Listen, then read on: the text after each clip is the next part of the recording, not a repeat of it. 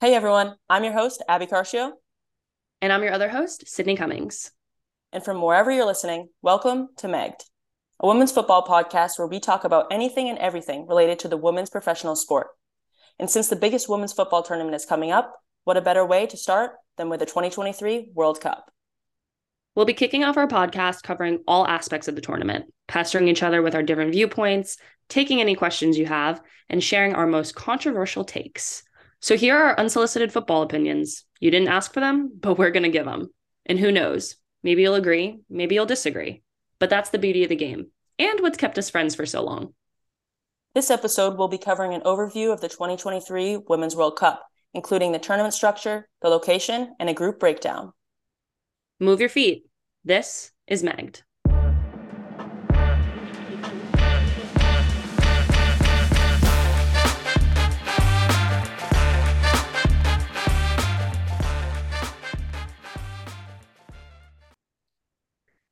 Hello, everybody. Since this is our first episode, we thought we should dive a little more into who we are and why we're doing this. And since it's way more fun to talk about other people rather than yourself, we're going to introduce each other. So I'll start with Sid. Sydney Cummings is a professional footballer currently playing for Western United FC in Australia. She played collegiately at Brown University in Georgetown, where she went on to win countless individual accolades. The list is simply too long to recount here. After being drafted to the NWSL side Racing Louisville, Sid enjoyed a stint at San Diego Wave. She is a formidable defender, gives rousing pre-match speeches, and above all, is my best friend. Abby Carchio currently plays in France for Saint Etienne. She's also spent time playing professionally in Lithuania, where she featured in the Champions League and in the First Division in Iceland. In college, she played at Brown University with me, where she captained the side that won the first Ivy League championship in 25 years with her infamous green cleats.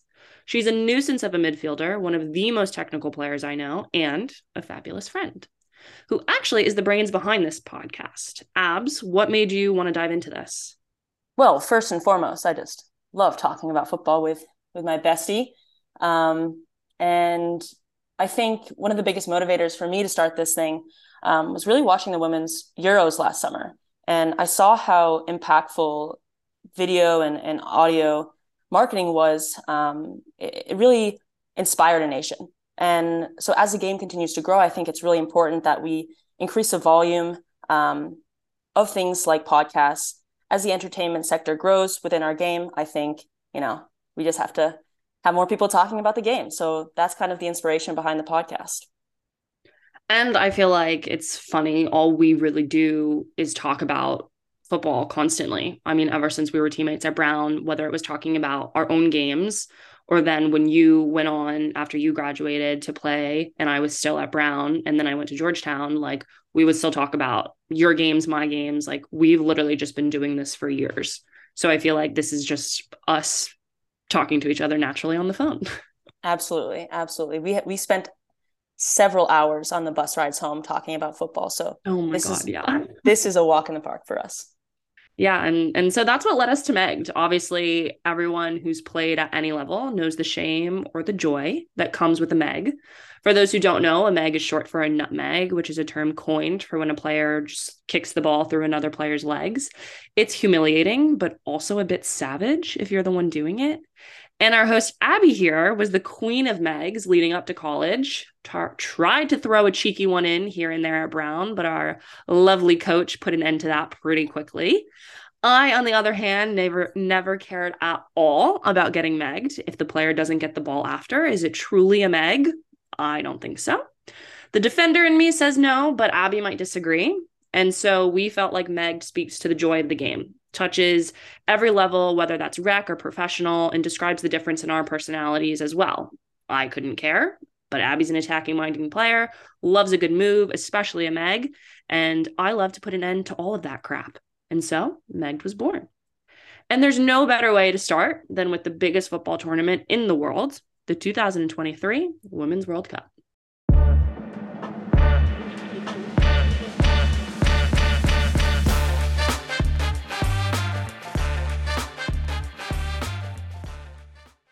Okay, so the Women's World Cup is happening in Australia and New Zealand. They're co-hosting.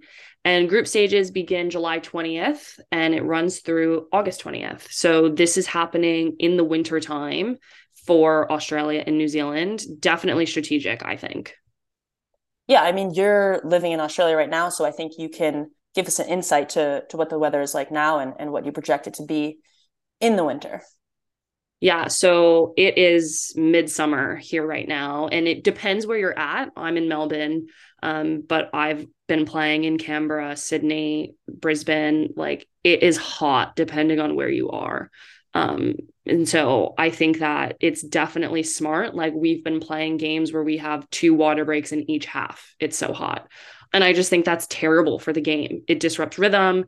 It can really just like ruin the beauty of it. Like if you're playing in temperatures that hot, postpone the game.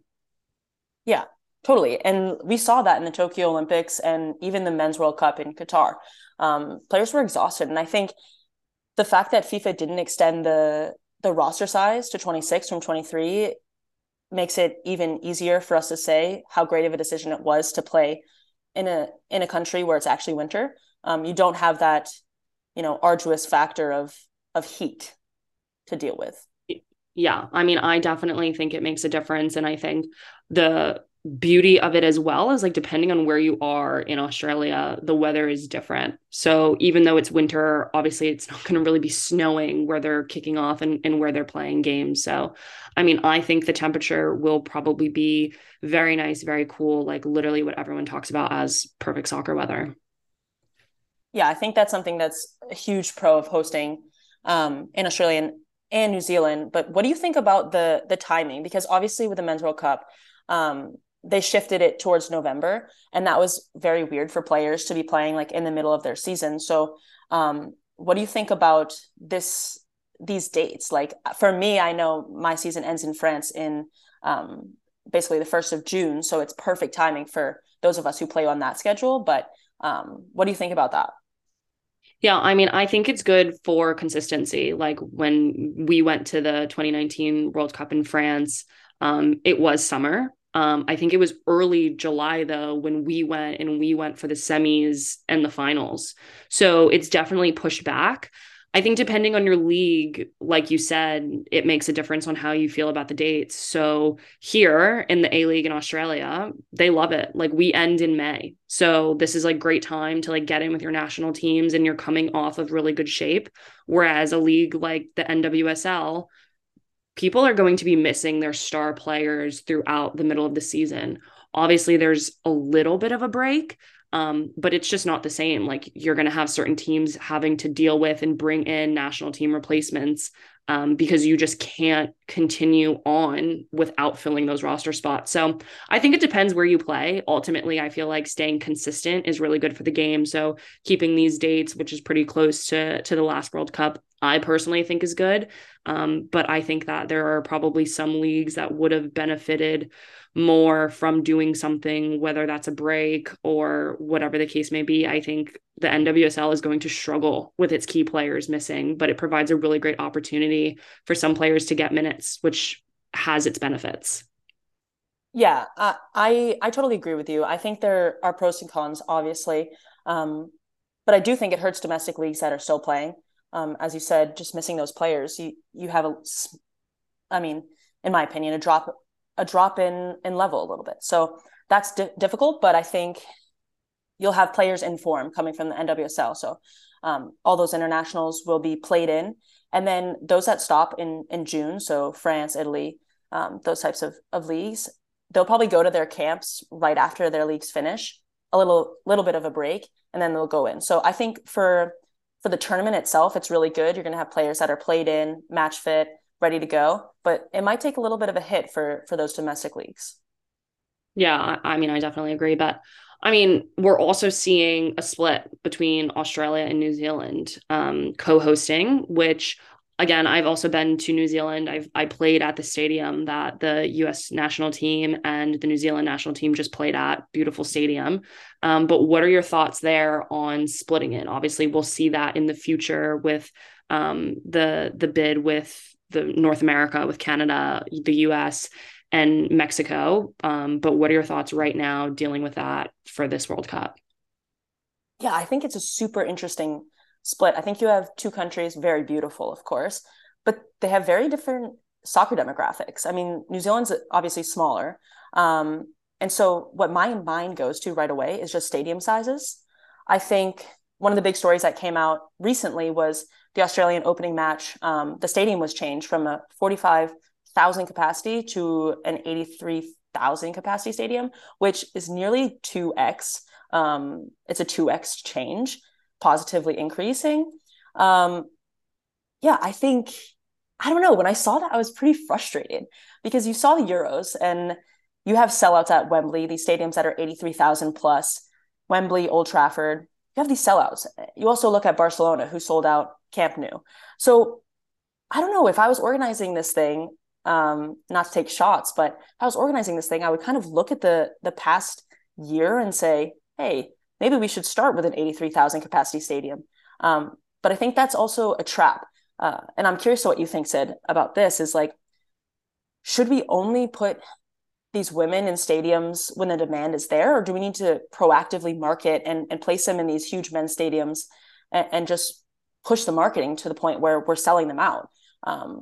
Yeah, I don't know if you're following that question, but essentially, should we just be throwing them in these men's stadiums, or should we be kind of keeping them capped at 40,000? Yeah, I mean, I think that this is just simple supply and demand. Like more people wanted tickets than what was available. And so you cannot grow the women's game if you are limiting them to a stadium of 45,000, let's say, when people want more. Like the whole thing that we're talking about with women's soccer is so much around visibility. And so putting them in a stadium 2 times the size when there is a demand for it is so important.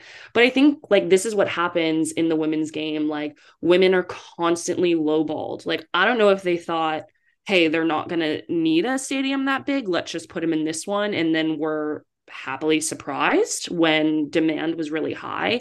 But yeah, I think they're short-sighting the women's game. Like if you are going to host, I feel like you should put them in big stadiums. Like you said, we just saw records being broken. Like people are getting behind the women's game. People will be coming to watch. So there's that. But also, I just think like you would never contemplate this for the men's tournament ever. So like, why are we even thinking Yeah. about it for the women's tournament? Like, why not just put them in the proper stadium, do the proper marketing for it? So if the demand wasn't there, which just to reiterate, it is, but if it wasn't there, Yeah, you totally. build that demand with marketing, 100%.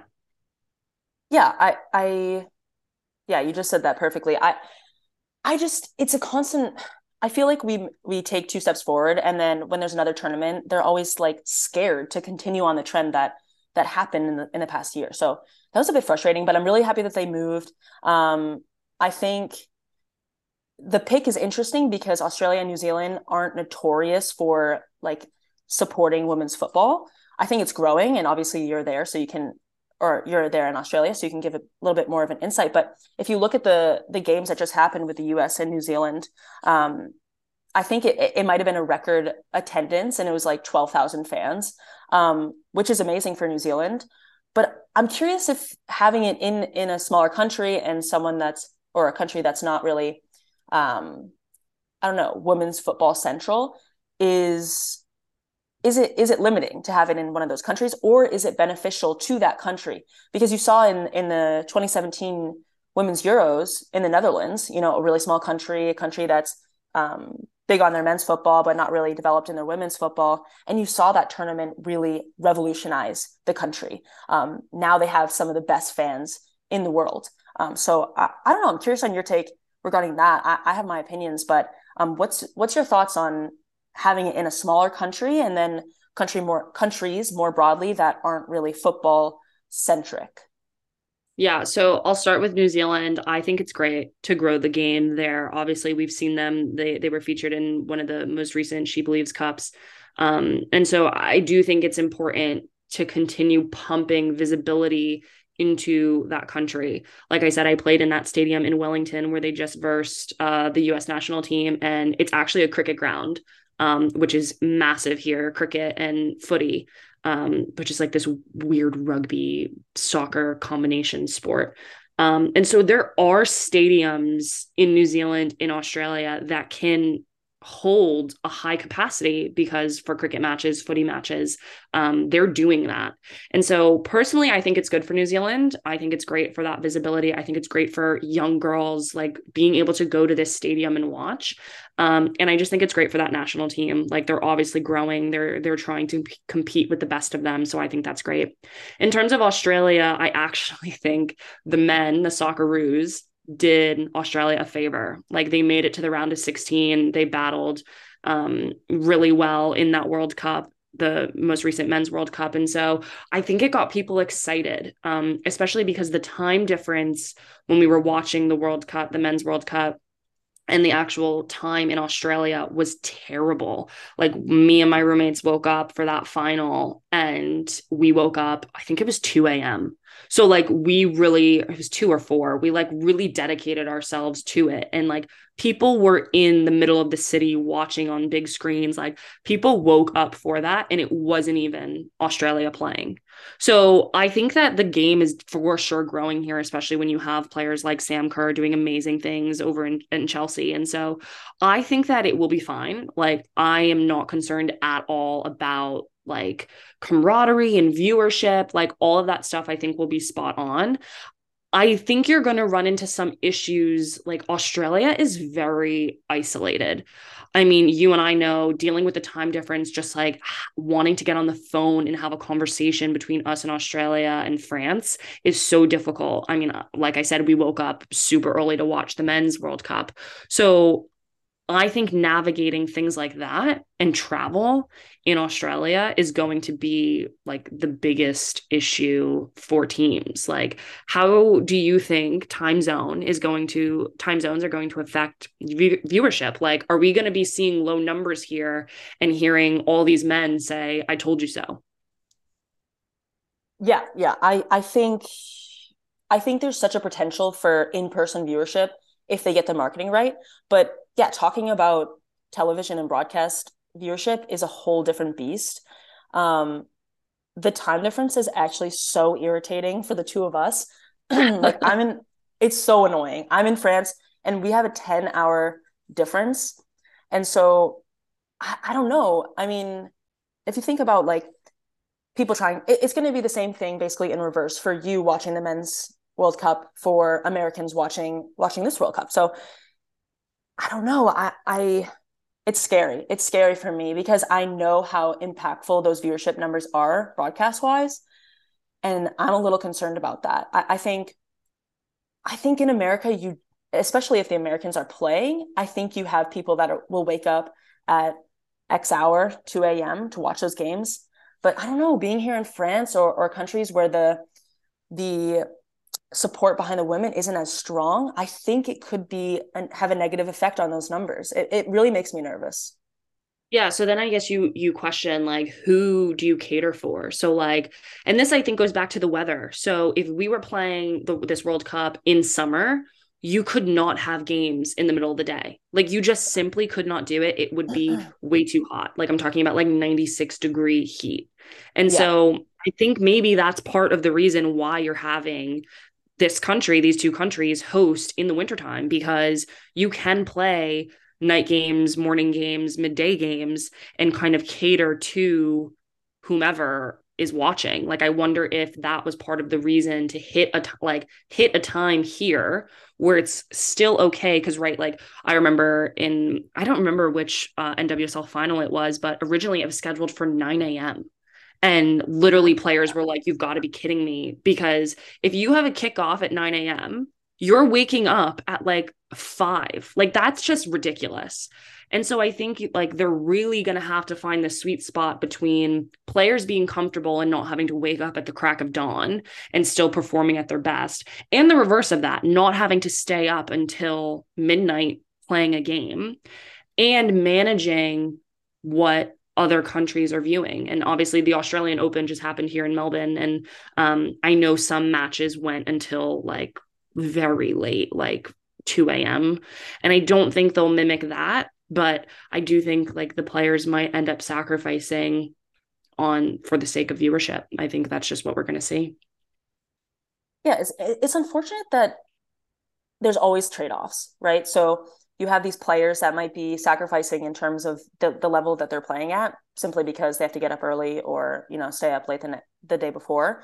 But I really do think that for this World Cup and where we are in women's football right now, viewership is crucial, and those numbers are crucial for investment purposes. But I really do think the people that are organizing this tournament are very intelligent people, I would hope. And so I'm sure they're being intentional about times and time zones and things like that.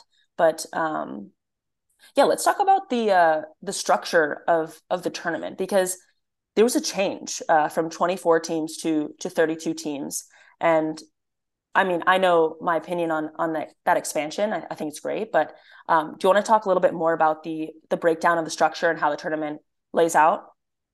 Yeah, so these 32 teams are going to be broken up into 8 groups. And so these groups are basically fighting for the top 2 spots to move on and compete for the championship. And I mean, like you said, have my own thoughts on that. So after that, we're going to the knockouts. And then from that, you go to the quarters, the semis, and then you have the final.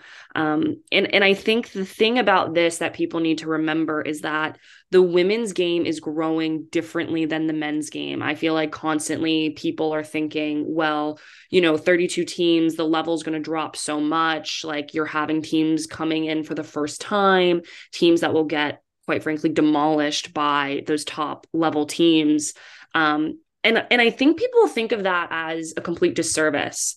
Yes, is it the most entertaining thing to watch someone like England beat a team 6-0? No, probably not. For the average soccer fan or the average viewer. However, that team then can potentially make a run and develop in the next 4 years for the next tournament. And like, that's just kind of where the women's game is at. Like, and I feel like people often conflate the issues that people have with the women's game versus the men's game and think like the women believe we're at the same level as the men. We physically cannot be at the same level as the men's game because there hasn't been enough investment in growth. And so like, we're not saying it's equal, but the same way that the men's teams have had to grow. So like, looking at the Socceroos, like being in a position to like make it past the group round, like that's really important. That's really great. But like, that same opportunity needs to be granted to a women's side like Haiti.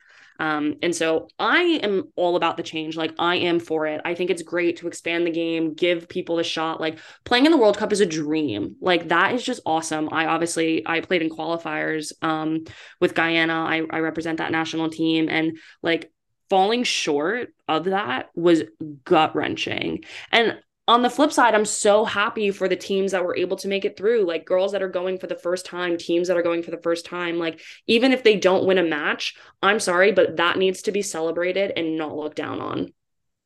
Yeah, I totally agree. I mean, for every footballer, World Cup is the dream.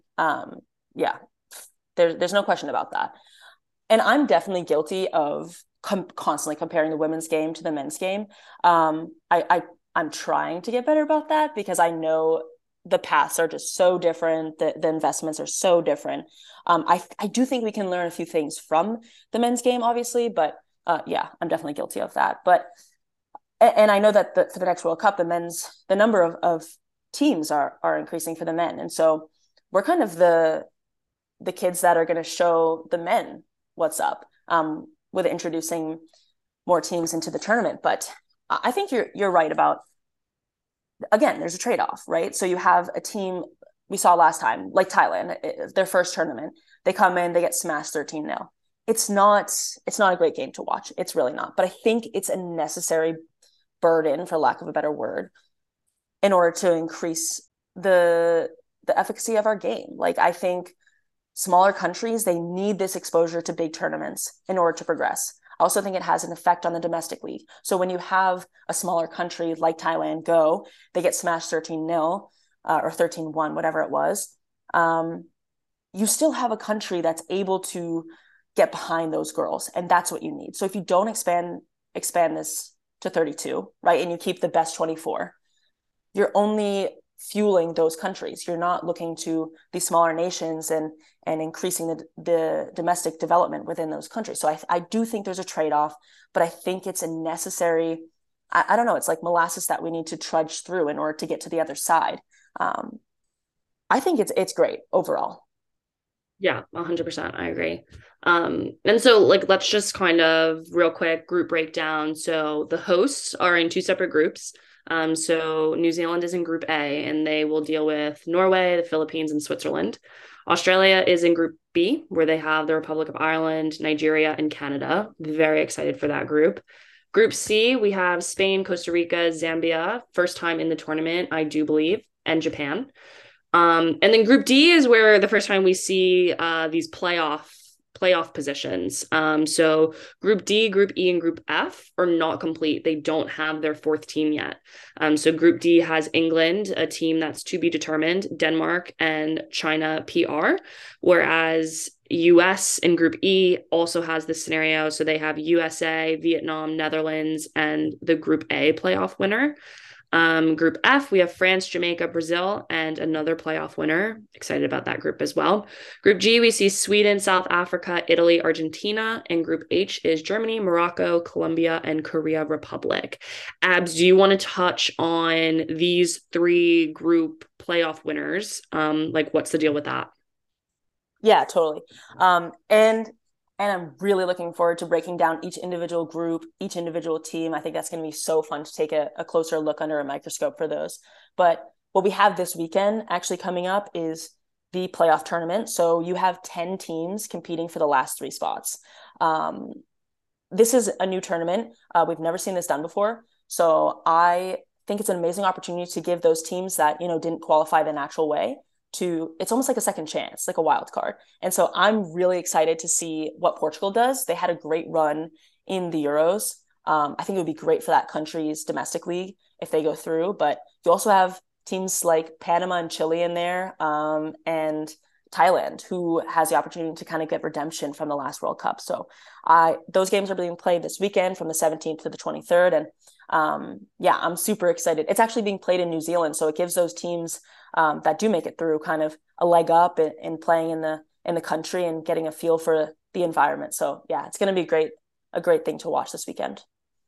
Yeah. And again, I just think it goes to show like you have to give teams this opportunity to try to make a name for themselves, to try to find a way in. And obviously it's not like it's just like flip of a switch. These people are going to be in, they're competing.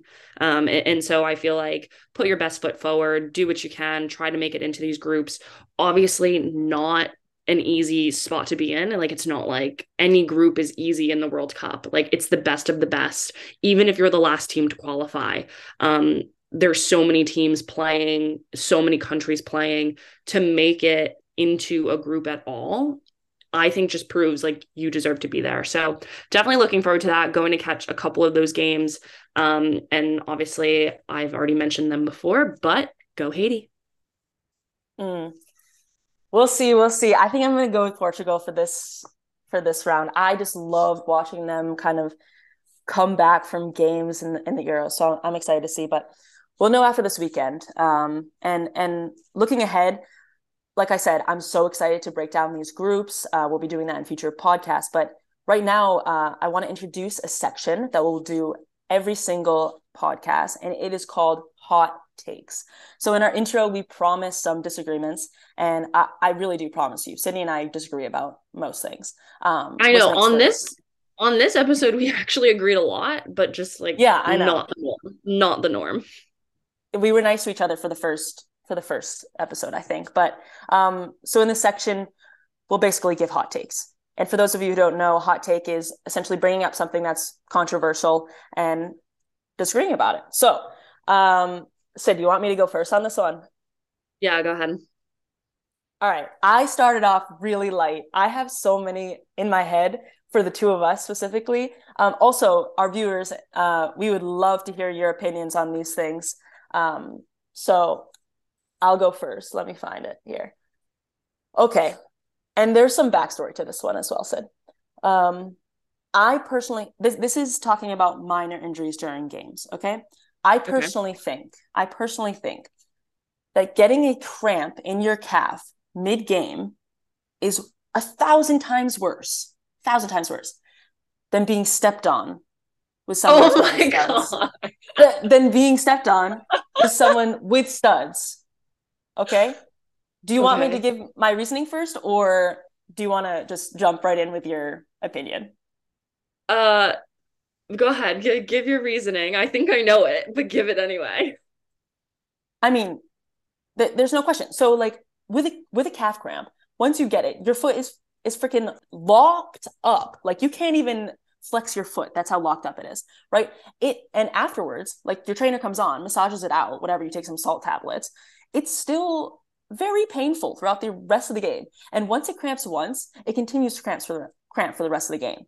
And then once you get stepped on, yes, it hurts. Like trust me, I've been stepped on multiple times. But I just feel like your adrenaline kicks that to the curb and you don't even remember it. So it's just a no-brainer for me. Cramps are way worse. Okay. The reason why I laughed so hard is because Abby's junior year, my sophomore year, she caught the gnarliest calf cramps in the middle of our game and was the most dramatic about it. Like end of the world, you would have thought her calves were falling off. Um, and it's a very fond memory. I don't have much experience cramping, I'll be honest. Like I have probably cramped like maybe twice during a game in my entire career. Um it definitely is incredibly painful. Like it hurts so bad. I don't know though, because I have been, as a defender, just like naturally, I have been stepped on so much to the point of like being in a boot after. And so I don't know, like both of them I think are play like you can play through. I think you can play through both of them. But just like personal experience, I know you disagree, but I have to go with getting stepped on. Like studs Oh, hurt, bro. Studs baby, hurt. baby. Nah, I like it's so you don't get it. You don't get it. I mean, I've been stepped on many a times, and I agree with you. I was very dramatic when I was cramping, but in terms of like playing through something, I just wholeheartedly believe that a cramp is just oh, it's rough. It's rough. Just sub them out. Just sub them out. That's my opinion at that point. But see, I started off light for you. I gave you Yeah. like T-ball swing, but hit me with yours. Yeah. Okay. So this is big conversation that Abby and I talk about all the time. We were roommates one year in college, and Abby eats the same thing every day before a game. Like she has a rhythm to it and it just like works for her. I, however, am just like, yeah, whatever. Like, I'll have some pasta, but I'll like have it with this and like this. I do not need to eat the same thing before every game. I just don't need to do it. My question for you, Abby, do you think it's mental, or do you think that like certain things you should not be eating? Obviously, you shouldn't be eating certain things before a game. Like, let's just get that out there. But do you think it's more of a mental thing, pregame meals? Or do you think, like, actually scientifically, you would play completely different if you had one thing over the next because of your body, not because of your brain? Well, your brain is part of your body, first of all, but Okay, smarty pants. well, oh man, part of me just wants to be like, uh, there's 100% scientific reason for what I eat and why it helps me play. Um, and I count psychology as science, so I feel like it does. But oh man, you're making me like admit my faults on this podcast so much. I mean, yes, for I am a very particular eater. I eat the same thing. The French girls here make fun of me all the time for it. I know it works for me. I mean, I think it's majority mental. Like I think there's some science behind when you eat. Um, Mm. like when you're discharging that energy and like optimizing that, I do think there's some science behind that. I think there's some science behind what you eat. Like you obviously can't eat like Cheetos before a game and then maybe some people can. I really don't know. Some people But can. some people can. But the question is, would they play better if they ate something that's better for you, like a banana or something. Um, I guess the world will never know. But okay, so my answer for you is I think it's 70% mental and Mm. 30% like I'm fueling my body with what it needs to perform for 90 minutes. But I don't know what you think. Yeah, no, I actually think that that was a good breakdown. I have always thought that. This is more so hot take debunking what you have put out there for years. So, nice to know it takes a podcast for you to finally fess up. Oh man, that this is a dangerous precedent because I feel like you're just going to take all of the things that I say with no backing and use them in the hot take section. I don't know. I guess we'll see. I guess we'll see. Yeah, I guess we'll see. But yeah, so that's all the time that we have for our first podcast. But so do you want to talk about future questions for our listeners? Yeah, so we would love to talk about what you guys want to hear. Obviously, we could talk forever about anything that we want, but we want this to be just as enjoyable for you as it is for us. So if you have any questions that you want us to tackle, feel free to email us at meggedpodcast@gmail.com or shoot us a DM on Instagram at Megged Podcast. We are more than happy to interact with you, give each other some hot takes if you have any suggestions. That can be anonymous or we can shout you out, whatever you guys prefer.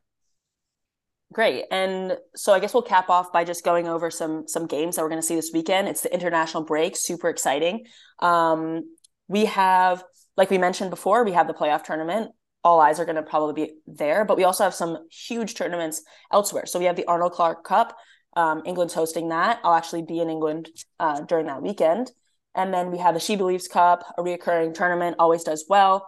And then you have other big matchups around the world. You have France and Norway in France. And then my eyes are really on this Nigeria, Mexico. I think it'll be a great look at the Nigerian team for the coming World Cup. That's going to be held in Mexico. So a lot of games to watch this weekend and really exciting results to talk about next week.